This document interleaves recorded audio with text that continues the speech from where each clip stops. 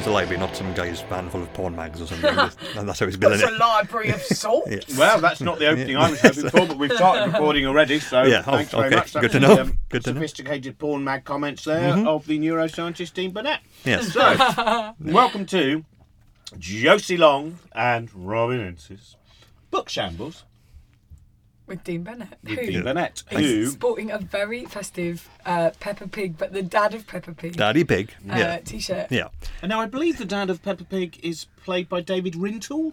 No. who's I David think Rintoul he was the playing? original, but he was recast when Is it focus not- groups didn't quite work. Is it not David Rintoul anymore? No, it's not. I thought we Who were. is it? I thought we were doing a bit here, but No. Genuinely. He's gone to Oh, okay, serious. right. Who's the dad then in it? Oh, you know what? I did know that, and now I've forgotten something because you asked Can me. we just check in the studio who's the dad in Peppa Pig, please? Thank you. Richard something. Yeah. So, I'm sure David Rintoul was involved. He was the werewolf in Legend of the Werewolf as well. Okay. Anyway, and of course Brian Blessed's in it, and that's Yes. certainly one of my Christmas tips is do buy Brian Blessed's latest volume of autobiography. It's really good. Dean, we're going to start off. You write brain flappings for The Guardian, which That's is right. your regular... put the headphones on then. You've got them. You're in charge today. Yeah, they're under your chair. Richard Ridings is the dad of Ridings, Peppa Oh, thank it's you. Richard Ridings. Yes, Oh, I yeah. always thought David Rintoul was more involved than he was. I do that. I project David Rintoul into many animated projects. So this is the first thing before we get onto your pile of books that you brought. Work in the world. There's so many books about psychology, about neuroscience, etc. How do people decide which one is balderdash, which one is bullshit, and which one has the seeds of excellence about it? That is something I'm still kind of sort of struggling with myself because I get sent these books to review a lot, and although a lot of them are really well written in terms of this is actually a well written book, it has a good structure, it has a good chapter, this argument makes sense.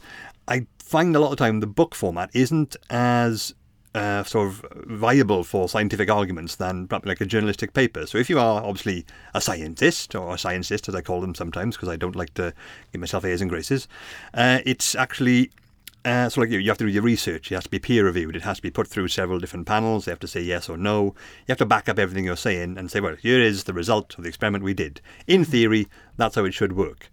A book doesn't work like that. A book has to have like a narrative, a structure, and most of the books you get are people who have a theory, an agenda, or some sort of axe to grind. They fill a book all about that, and there's a lot of cherry picking going on. They say this study, well, I think the brain works like this, so these are the studies which back me up, and someone else will write a book as a rebuttal to that. But you're talking about 300 odd pages here of someone's idea. There's quite a few at the moment. I'm not What sure. about Making Up the Mind? Do you know the one Making Up the Mind? I don't yet. I've actually got that on my list of to-dos. That's from a while ago, and that one is lots of experiments. That's lots of things about the phantom limbs and going to some of the kind of V.S. Ramachandran work.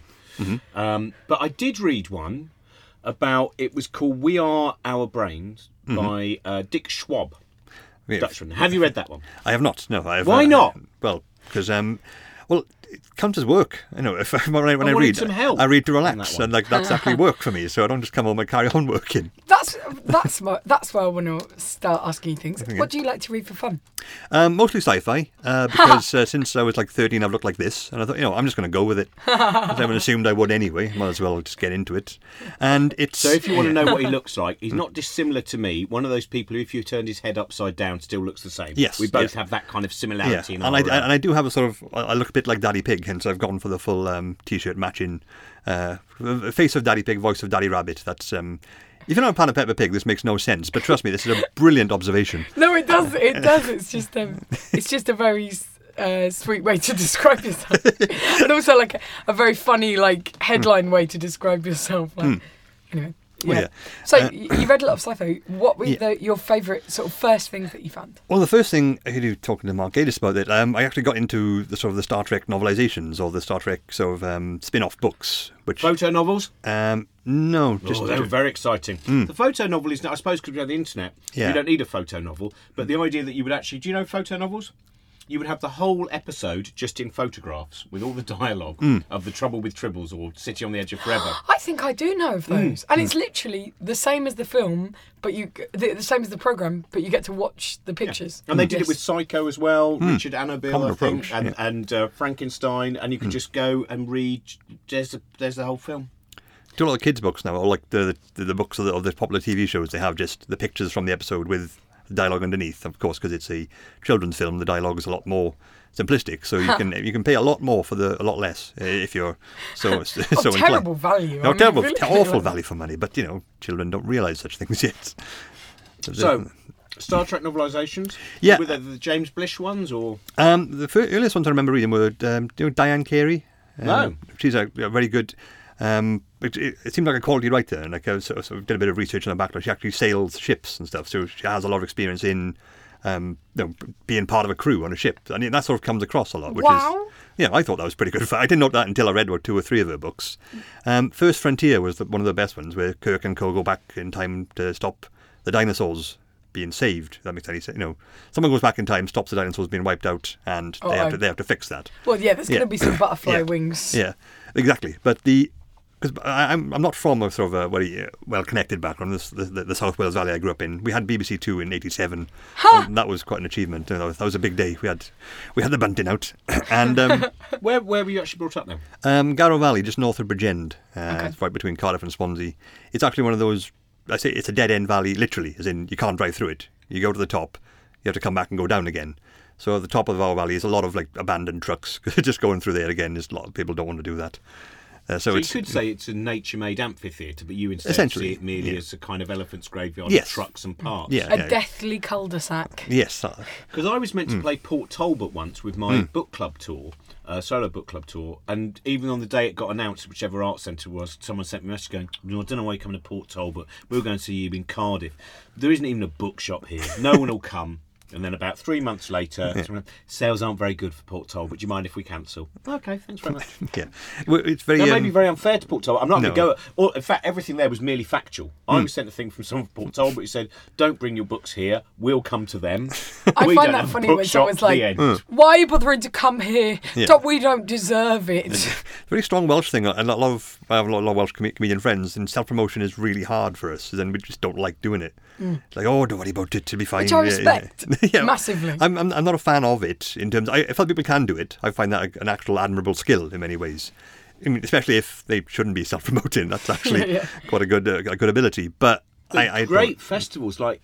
Things like Macfest in Machynlleth is amazing, and the Larn Festival, which if you've never been, you've done the Larn, I'm bringing you again this year, aren't I? We went together. Robin, there was a hen party in the crowd. Robin ripped his shirt off, and I told a very involved story about when I was on Celebrity 15 to 1 and how I won it. Yeah, it was but Larn, where you have this wonderful thing again, though, has a delightful. It's not even a town really; it's a village. And they still won't keep. One of the shops doesn't bother opening during the festival. It's busiest time, but it goes. Don't really want Dylan Thomas get country. Involved in that. Yeah, it is where. Well, it's fantastic. My dad owns a hotel just like 5 minutes drive from Larn, so obviously they get a lot of. It's the Corran Resort and Spa. Excellent deals available. That one's that's a proper posh one, isn't it? I stayed there. Yeah, it's I had a massive room by chance. Hang on, was this when you did the festival? Yes. Yeah, it's incredible. That's my dad's hotel. It was so big you could walk around. It's huge, isn't it? Yeah, it's really weird. It was a full place to bed. I was a little bit thinking there would be a ghost. Obviously, I don't believe in ghosts, but I was like, was it going to be a sexy ghost or an evil ghost? Child ghost. Oh. So your dad owns that? That's interesting. Yes, he hasn't always in the last 2 years. It was not like I didn't grow up there. That's my background. But thanks to the Larn Festival, I actually almost did kill Phil Jupitus, which is a bold statement to make. But I was staying there during the Larn weekend, and I didn't know about this. I'm not very well connected. They said like no one's at the hotel tonight. They're all at the Larn weekend. They explained what it was, and I was driving through Larn on the way home the next day. And I was like, but obviously a lot of high-profile people go to Larn Festival. And I was driving along. It's a small, small windy roads. I thought, is that Phil Jupitus just walking inside? And it was, but I was so distracted by Phil Jupitus, I swerved the car, almost took him out. So his own fame could have been the death of him. Which your admiration magnetised your car towards him. So it's like a metaphor for something profound. Yeah. So you started out reading Star Trek. Yeah, but I didn't get, because again I'm quite poorly connected. I didn't understand that these weren't official episodes. I don't remember this one at all. I haven't seen this one. I was genuinely furious. What kind of photo story is this? There's not even any photos. No, when was this one on? This must have taken ages. It must be a 5-parter. And I actually got like several, thinking I've never even heard of this character. Who is this? And it took me like three or 4 weeks before I realized, hang on, these never happened. And then I sort of got the concept of if it's in a book of a TV show, it doesn't actually mean the TV show showed that. And that was a mind bender for me. That was amazing. So yeah, that broadened my horizons a bit. So have you ever read the Harlan Ellison teleplay of City on the Edge of Forever? Oh, I think I read it ages ago. It's a very entertaining, because Harlan Ellison, who we've talked about before, who is incredible, fertile mind, written many, many stories. One of just furious all the time. He's one, pay the waiter. Pay the fucking waiter. He's that guy. Yeah. And his whole story about City on the Edge of Forever and how he believes Gene Roddenberry kind of spoilt it, and the plans that he had for it is a very. I would highly recommend approaching the work of Harlan Ellison. I do also love someone I actually read a lot of is Stephen Baxter. Are you familiar? Yeah. He does a lot of. He did the Long Earth series with Terry Pratchett recently. Oh, wow. And I find him a very good writer, but I find a lot of sci-fi writers tend to be, they don't like people very much. And he clearly doesn't, because most of his books, he has destroyed either Earth, the solar system, or the universe a number of times. Yeah. Like in more and more elaborate ways. He's clearly got excellent grasp of high-level physics. But the book jacket always says Stephen Baxter once tried out to be an astronaut, but he didn't succeed, so he became the next best thing, a science fiction writer. See, now, that isn't my logical progression there. Like, being test pilot, or maybe someone who mans the controls at NASA. You don't just jump from astronaut to... That's like your PE teacher saying, well, I was going to be in the Olympics, but I did the next best thing. Yeah, came here to teach you asthmatics. That's it is. I've not really thought of it like that, because my favourite sci-fi writer that we always talk about is Kurt Vonnegut, and I see Kurt Vonnegut as being really humane, and although he can be often very bleak and very pessimistic, I think he also loves people, loves family, loves interrelatedness. So I guess when I think of sci-fi, I don't think of that other strand that is a lot more like, we are people who have a lot of ideas and things that we want to create and play out, and about rules and systems, you know. I've often found that, and I've found a lot of classic sci-fi I tend to struggle with, because although I can tell it's a good book and it's well written, like a lot of Asimov stuff, a lot of Robert Heinlein. Heisenberg is the guy from Breaking Bad. And I struggle with him as well. Is he a goodie? Is he a baddie? I have to admit, when I first saw those Heisenberg things, I thought, wow, that's a really brilliant... I see. It's television related. Pop culture comes to science's rescue yet again. Chemistry is cool for once. Marvellous. But because I like them, but I can always, it always seems to me to come from the position of, I have this brilliant idea that I think would make a great story, and it does, and they sort of want to play that out. But the characters and people sometimes I feel are not so much incidental, but like they're not as important as getting this story out there. And I find that a bit distracting, because if a character is not believable to me, I find it harder to get immersed with. But also the more classic ones now, because obviously they predict the future of technology. And at the time it was fine, but now we're way past the point they mentioned. Like Asimov, like high level advanced robots built on typewriters and magnetic tape. That, I know this didn't happen. I can't see any progression going that way. You backed the wrong horse, mate, and therefore you're in obsolescence. Yeah. Because if it's set far in the future, you can sort of have this suspension of disbelief. Oh, this could happen, I suppose. Even though you know it won't. Whereas this definitely did not occur, did it? And that sort of takes me out of it a bit. So then, if you read like 1984, you're like, well, you're still in the running. Yeah, so maybe it's an alternate history. No, stop making excuses for Orwell, Dean. You're short-sighted. They are very the delightful things you can find on the internet, which have, Arthur C. Clarke in 1964 explaining what the world would be like in 1999, and some of it's, pretty spot on. Or there is a brilliant film, I can't remember which company it made, one of those ones called something like Penn Global Incorporated, and it is one of these... it's 1999. This is how people will eat. This is how people will... And some of it you go, yes, and then some of you go, whoa, that's so way off. But as Arthur C. Clarke says, he says, if you don't think, as I say these things, that they are incredibly way off and magical, then I'm getting it wrong. If I'm only predicting what kind of... Well, we know because we just need to make this thing smaller and fit it into that. And so that's why the glorious failures are mixed with also incredible prescient successes as well. Oh, exactly. I find that really quite encouraging. The whole, like, even recently we had the Back to the Future Day. I said, we haven't got hoverboards or flying cars. Future's rubbish. Yeah, but we've got small computers in our pocket which connected all of mankind's information. That's pretty good. Yeah, it's better than a flying I'd have thought car. so. Yeah. We're going hoverboard. It just sounds dangerous. It's so mechanical. Like that vision of the future.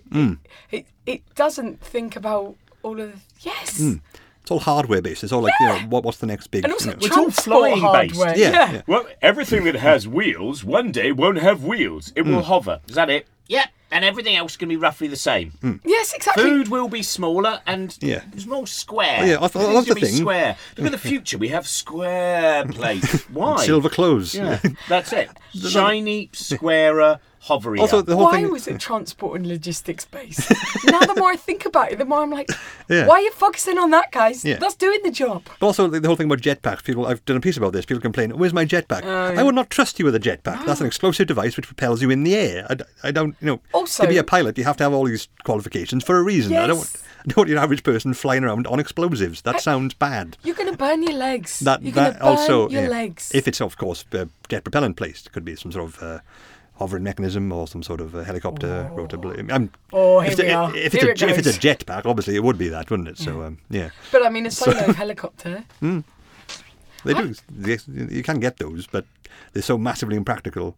You can. I'm sorry, what? Someone actually, you feel on you, but you find a guy who's built to sort of a fly-in suit out of helicopter propellers, but my God. it's about 5 times the size of a human, and it obviously burns so much fuel, and it's not exactly the most practical Well, there was transport. Doesn't something, feel wasn't there, that was anything used in other than dangerous. Thunderball. There's something in one of those that was created by Something like that, yeah. something that actually does function. Well, a lot of sci-fi stuff pops up in the real world. Someone mentioned that, in Star Trek they had all the monitors on the side of the medical beds.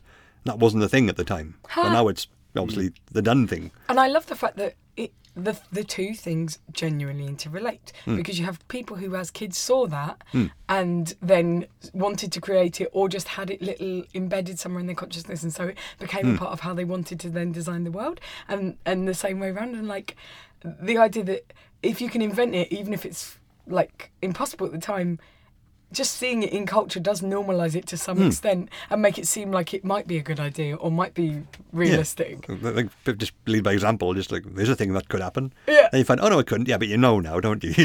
You know for certain. All those like 50 years of your life you spent proving can't be done. And that's nice. Oh, that'd be harsh to write really whimsical science fiction that you knew if you're like a super brain and you knew none of the things you do could ever work, just to con people into a lifetime of failure to try and make it happen. Yeah.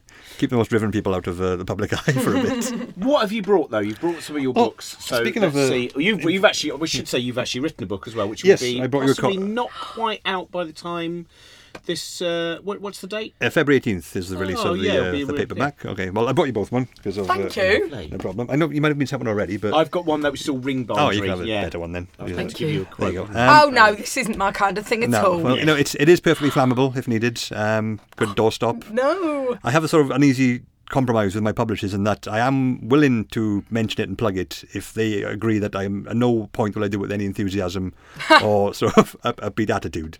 This So, comes The back- Idiot Brain by Dean Burnett. Compelling and wise and rational. You know you can trust him. A great read, John Ronson. Yeah. Or should I say compelling, rational. You know you can trust him. Great read, John Ronson. He loves people doing impressions of him. He never gets bored of it. Is that true? Yeah. No, it's not. The Idiot Brain, the starting point of this book. Well, back to what we started off with. I've read a lot of science books and I've not really quite agreed with the ethos of it. It's always about anything about the brain, because the brain's currently very cool as a research area, and it's always going to be quite relatable.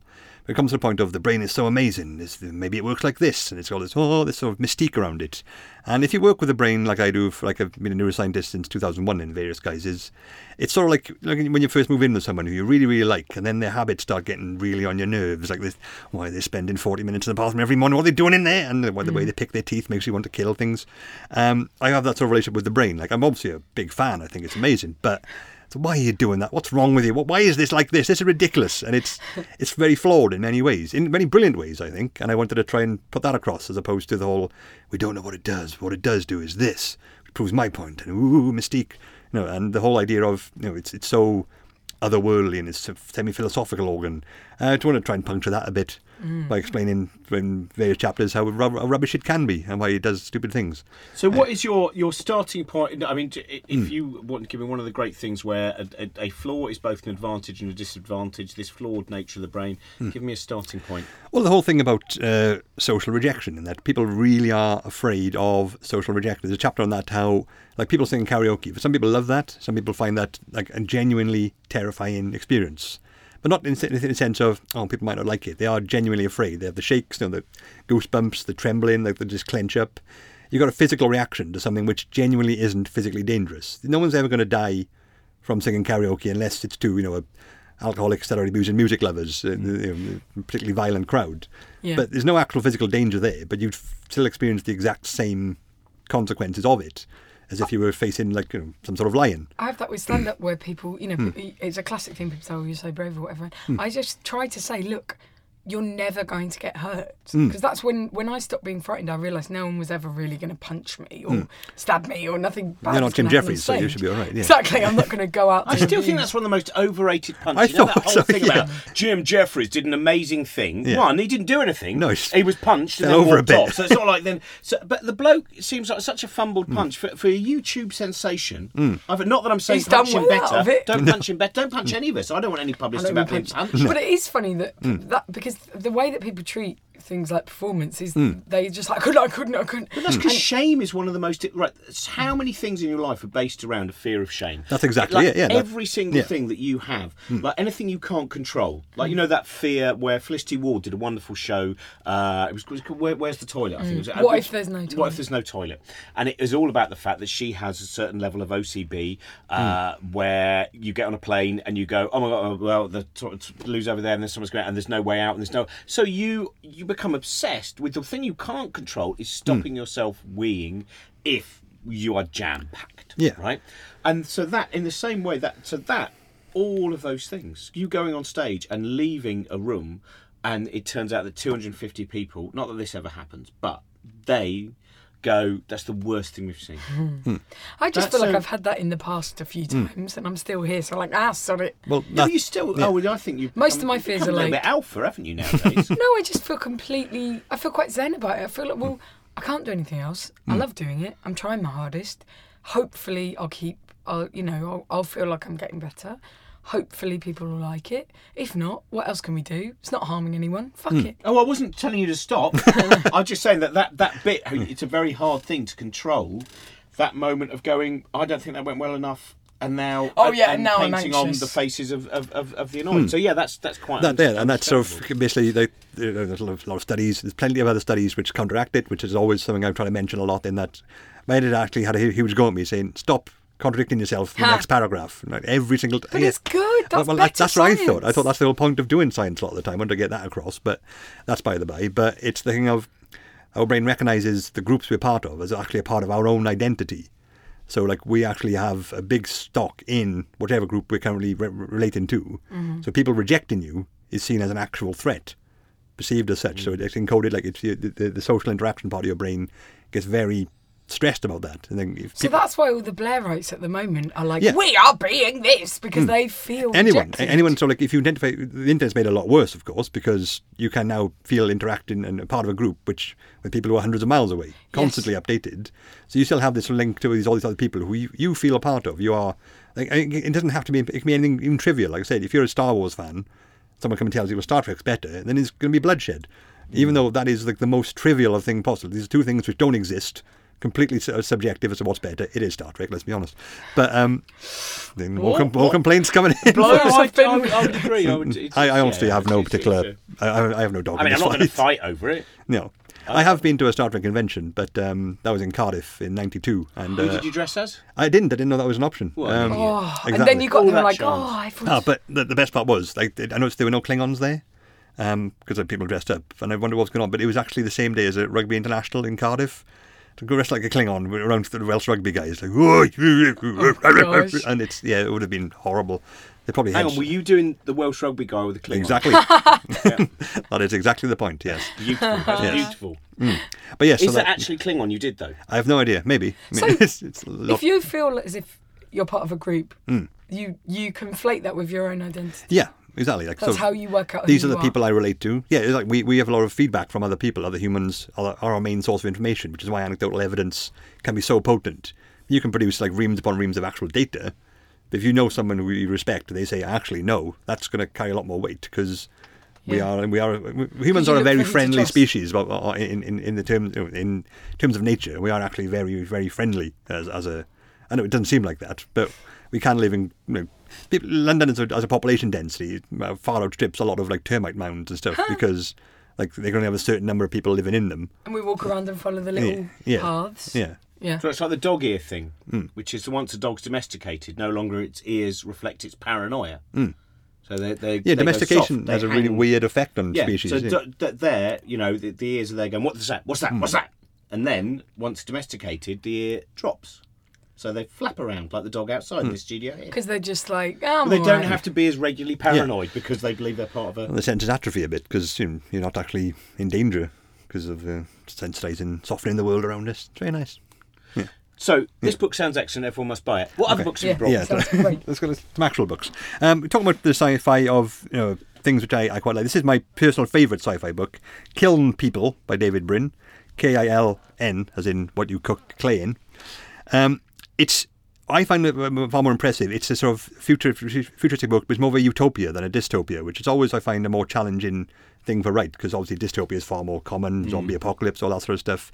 This is actually a better world. But did you ever see the film Surrogates? No. It was awful, so don't worry about it. But the concept is kind of similar. People live their lives through these duplicates they make of themselves. But in this one, they're actually golems, clay golems. It invents a whole new type of science called soulistics, where you can actually copy your mind state and print it onto a clay doll, and that becomes you for a day. They only last a day. So you've got disposable clones. And like green ones are the workhorses, like black ones, jet black ones are the thinkers, grey ones are the analysts and that sort of stuff. But it's got a whole society where that happens. Obviously, unemployment is rife because anyone's good at their job and copy themselves 50 times a day and then do all the work.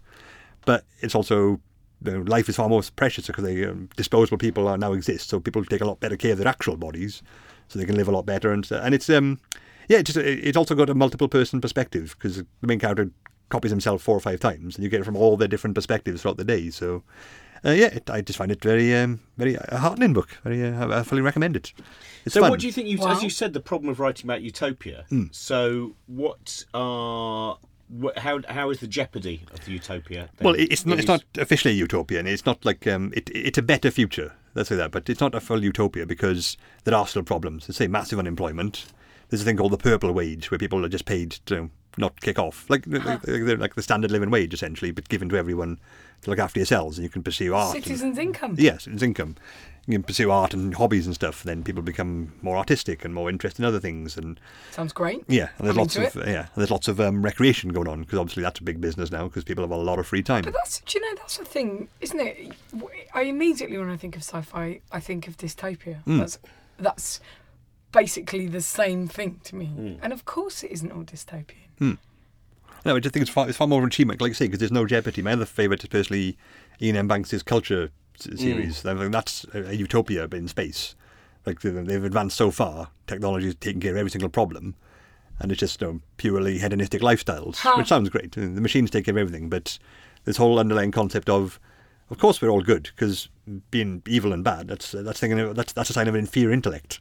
So obviously it's like an air of pretension, like of course we're not evil. That would be obscene. And So what in the Idiot Brain? Going back to your excellent book that's available on the 18th of February. Thank you, Robin. What? Because you're not going to bother to put. No, I'm not. No. But things like the human predilection to go, oh, everything's getting worse. Everything is, to be drawn towards dystopian. Where does that come from? Where is that? Is that in the same way as the greater you should fear that and not bother about thinking things are going to be good, because you learn nothing if things are good. It's only by brain mechanisms tend to be generally geared towards looking for threats and dangers. So, like obviously we have this warning system, hippocampus, amygdala, periaqueductal grey. That's a fun word to say. If you do that again. I will. Periaqueductal grey. See, I can do it when I'm thinking I'm lecturing someone.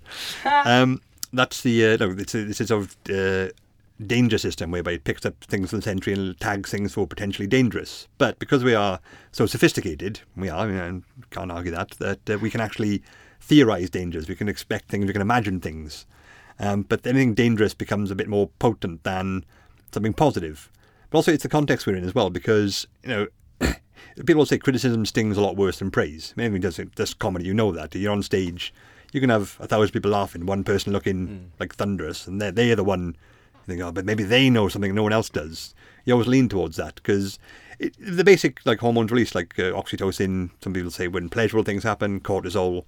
When unpleasant things happen, cortisol has a longer half-life in the body. It just lasts longer. So it's just that's why when you get furious, like I remember when I went to see the Pixies, and we were meant to have downstairs standing tickets, and then we had upstairs sitting tickets to the British Academy, and I was so angry, and then I couldn't enjoy them doing, even Wave of Mutilation, and was that because the cortisol had come out and ruined my Pixies gig, and therefore I couldn't get rid of it. That's part of it. I mean, I don't want to start. Can I inject myself with something to get rid of that if I have another situation where I think I'm going to be standing? What about deep breathing?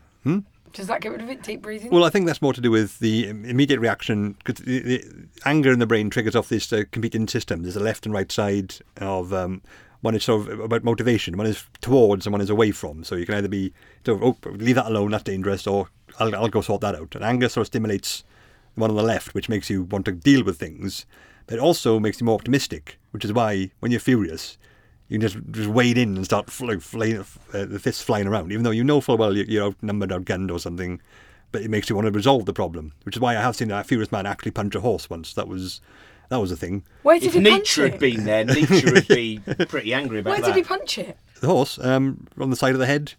I think he actually broke his hand, because Bloody hell. if you've seen a horse, it's actually not... What did the horse do? It barely flinched. It's a horse. It hasn't got much of a brain to be bothered about, and it's got a massive solid head. Why did he punch the horse? He was. I think he had a big fight with his wife nearby, and she drove off, so he left him stranded there. And he actually said to the horse, "What are you looking at?" Because genuinely furious at this horse for being there. But yeah, so don't ever punch a horse. That's unadvisable. The horse didn't bother. The horse didn't mind, essentially, because I can't stress this enough. It's a horse. You don't There's really a have. lot. I think there's a lot of lessons Well, about you not punching slap a horse. horse just friendly. To be friendly, you'd slap a horse's flank. Like, good horse, good horse. Yeah. I don't think it was a particularly big guy, so the horse barely registered this as. Once again, it was a horse. There's no way around this obstacle in terms of how what to learn from don't this. start to give us advice about how you can effectively punch a horse. That's not going to be popular with the kind of people who listen to this. No. Not you'd probably be having problems punching horses. I don't well, know. either way, it's just go straight up with it. Don't say that. Okay, I will. This is so your next book, which is I hope not about punching horses, because it seems to be an obsession with you. Speaking of books which are scientific but also a bit more approaching it from my perspective, this is The Tale of Dueling Neurosurgeons by Sam Keane. Oh, that sounds good. Yeah, it's basically the history of neuroscience, how we learn stuff from people with terrible injuries, which is, of course, before we had scanners, that's how you do things. Yeah. Because you have to wait around for someone to have a terrible head injury and see what happens to them. And Like then- Sherlock punching the corpses. or the guy punching that horse that time. Which, I don't know if I mentioned that, but Now he also wrote a book, I believe, about the periodic table, didn't he? I don't know. I think he's a neurosurgeon, so he's got I this thought he'd book on the written inside. He wrote... But that's an interesting the injury thing, where one of the horrors of war is sometimes very educational as well. I mean, there's because wasn't it? He was the gladiator doctor amongst many other things. Yeah, I know him. Who apparently that he definitely thought that the brain was really where it was at in terms of where our mind was, because he noticed that people who'd had their arm bitten off behaved very differently to people who'd had the top of their brain eaten by a tiger. Yeah, out Roman times. It's not Galen, was it? Yeah, Galen. Yeah, but that's where it Oh, all comes. Galen. Yeah. Not from Planet of the Apes. No, I learned about him. I did a history of medicine module in my GCSE Oh, so did I. don't know. history. That's- It's one of those things that stays with you, doesn't it? Yeah. Well, it's an incredible Aseptic thing. surgery. Yeah, and what's his name? Sir Robert, the fastest surgeon who actually got a 300% mortality rate. Yes, Oh. which was good at the time. Oh, it's the violinist thumb I was thinking of. It's not him Yeah. who wrote the periodic table book at all. I'm an idiot. Take your book away. Oh, sorry. So, give me an example. So the examples of what we discovered from the Tale of Dueling Neurosurgeons. Well, it's the president who got shot, but didn't die. Roosevelt was Woodrow Wilson, I want to say. Wilson. but I That think might have been that's it. right. Either way, the guy was in a wheelchair for a while. His chief surgeon clearly had no idea how the brain worked. And as a result, he was just constantly prodding and poking him. To the point where he was actually prodding in the spine quite a lot to see what happened, and just putting things in there, just literally ad-libbing. Because if someone's so self-confessed and so self-sure, he thought this will be fine. Like, the spine's not going down, and he actually did end up killing him just by general infection. Because if you poke, Yeah, that's not Roosevelt, because Roosevelt it was polio, wasn't it? Yeah, polio. Wasn't it? But either way, he was. I'm terrible with names, but which is also explained in One my of the book, The presidents. Idiot Brain. One- Actually, Is it? yes, I actually explained why people are terrible with names. Why? 'Cause, no, you have to buy it for that. That's Look at him that's now. one of the selling Didn't points. take it on. Do you remember that shambling man? Oh, hello, I won't publish. Oh, I'm so ashamed of doing my book. Read my book. Yeah. That's all it took. By having us, beta individuals, we've propelled him into an alpha domain. Well, thank you for that. That's much appreciated. And was there a big discovery sort of hastened by dueling?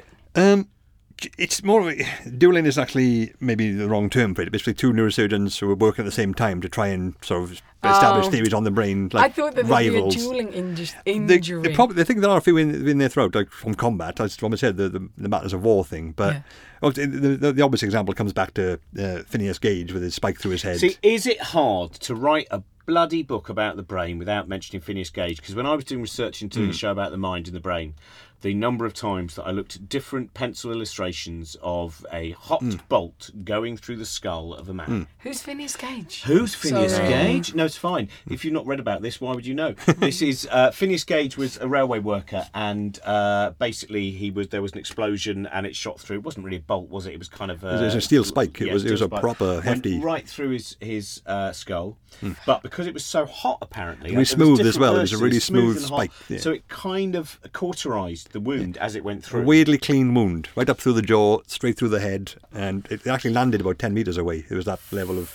And then he behaved differently afterwards, How? which now seems he seemed more aggressive, didn't he? Well, there's the thing which I yeah. actually bring up because I find it quite annoying in that it wasn't at the time when you were recording. It was 1800, so like a lot of the recordings were, a lot of them were posthumous. A lot of time it was. He actually did. His personality apparently did change, became less reliable, he became sort of more aggressive, but eventually he became better again. The last few years of his life, he was spent as a stagecoach driver, which isn't something you can do if you're a violent maniac because you have to take passengers and be reliable. So obviously he got over it and then died at a more normal lifespan. But a lot of famous psychologists at the time, who were, as you might point out, rich old white men, decided, oh no, this proves my theory. So they've sort of spun out all these weird stories about Phineas Gage, who was dead at the time, so he couldn't answer back. And there was no evidence to contradict them. So this whole thing's been blown out of proportion, like a spike through the head. And so he wasn't nearly as bad as his reputation suggests. It was just there's loads of different versions of. It's become like the Schrodinger's cat of brain surgery. It's just a reference people know, and what does that mean? Cat, box, dead, alive, isn't it? It's brilliant. It's also the simplicity of it, isn't it? Going, he lost some of his brain, and then we realised that different bits of the brain do different stuff, and therefore, so that's it's very also, much. he might have just been grumpy because he had a great big bloody hole in his head. He might That's have enough. thought. Even if you ignore maybe bits of the brain that made him less, he's going. I've got. Do you know what I got in compensation? Almost nothing. Yeah. Exactly. No, but in all seriousness, you'd be like, why is my life so fucking difficult and unfair? Steve raining next door didn't get a now. spike. Yeah. It's raining. I've got a hole in my head now, so I've got to sort of always got to wear a cap. We've nearly run out of time, so we have to have a couple of final books from you. Yeah. We all know that one. This is the one. This is Tibor Fisher, Good to Be God. I've never read this. It appeared in my mailbox one day in work. Whoa. It was sent to me unannounced. I don't know who sent it. I don't know why. Whoa. And it's all about a guy who sets up a cult and becomes a god, which makes me really worry about reading it, because if this might be some sort of meta commentary on what's actually happening. I want someone else to read it and tell me what it's about. So if someone could read Tibor Fisher's book, what's it called again? How to be Good to be God. I thought this Rational Leaning podcast might have some listeners about this. Yeah, that's a good idea. Yeah. If anyone's read it, get in touch with us. Tell us what you think. Do a Whether little Dean book should report for us. risk reading it himself. We just don't know. I like that you brought in a book that you're like, I've not read this, but Could someone else do it? Could for someone else me? take it off my hands? I don't really. I'm a bit suspicious of it. It scares me slightly. Oh, You I don't know read who Don't sent Read This it. Book If You're Stupid. I which bought think is a it. collection I of tried short to read stories, it. He wrote one about stand-up comedian, and I didn't want to read it. I hate fiction about stand-up comedians, especially when it's written about people who aren't by people who aren't stand-up comedians. There was one called The Mother-in-Law Joke from about 1987, which was well, there Don't we are. like it. I brought a couple of books. Oh, did you? Well, we haven't got time for them. I brought loads of books. I'm bloody going on about them, am I? You also brought a Spike Milligan as well, Yes. which is because when we were talking with Mark Gatiss, we were talking a little bit about when authors die. That I mean, and hopefully Spike Milligan is still. I mean, he wrote so much, especially towards the end. Just prolific. loads- but why you've got Adolf Hitler, My Partner's Downfall? I think there. Yep. Yeah, because I've also recently been a comedy fan. I've been getting into a lot more comedians' biographies or autobiographies, and I still find this one the hardest one to match up to because it's his war diaries, so it's autobiographical. But I found the first 5 or 6 pages are like funnier than any comedy book I've read in total. But also, this is a book brought to me by my girlfriend. She went on a trip and came back and said, "I thought you might like these, the box set." And it's the first time anyone actually bought me a book properly. I thought, I better marry you then, and I did. So, And it's all worked out pretty well. yes. I've got 2 children now, and so it's kind of stuck. All thanks to Spike Milligan going to war, which is a weird way to look at it, I So suppose. it's quite a nice consequence of So an something otherwise good difficult came time. out of World War II at the end of it. Yeah, we like to do it down, but yeah, I think it was all worthwhile, really, because it all benefited me personally. And Puckoon is a very good novel. Yes. Never read Puckoon. Yeah, both my parents big fans. Laughingly, I felled her with a right cross.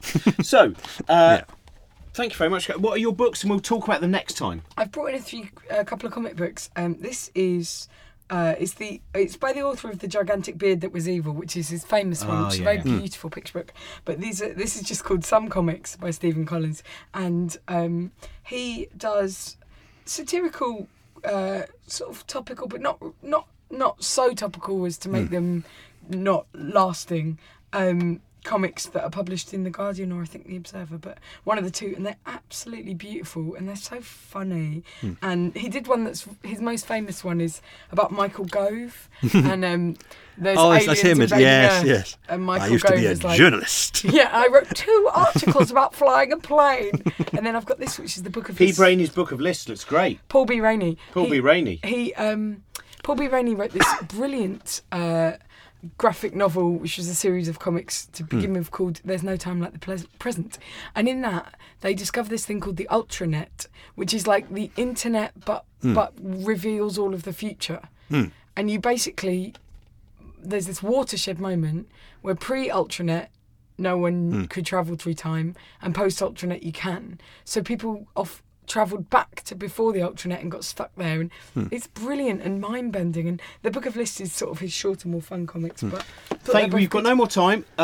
We will continue your recommendations next week. Josie Long, thank you very much. Dean Burnett, thank you very much. Very much looking forward to your book available on the 18th of February, Yes. called The Idiot Brain. And Josie Long, thank you very much for coming in. Thank you very much for having being me. here. Thank you as well. I And, want to point that we out. I should, don't think I thank you read enough out yet. It's our- very much appreciated. Let's. You've not told me I'm books. sorry to spend so much time being like, yeah, well, tell me this about the brain. It's fine. It happens all the time. So, thank you very much to everyone who has pledged money to keep this going at Patreon. Here are a few of the people who have done this.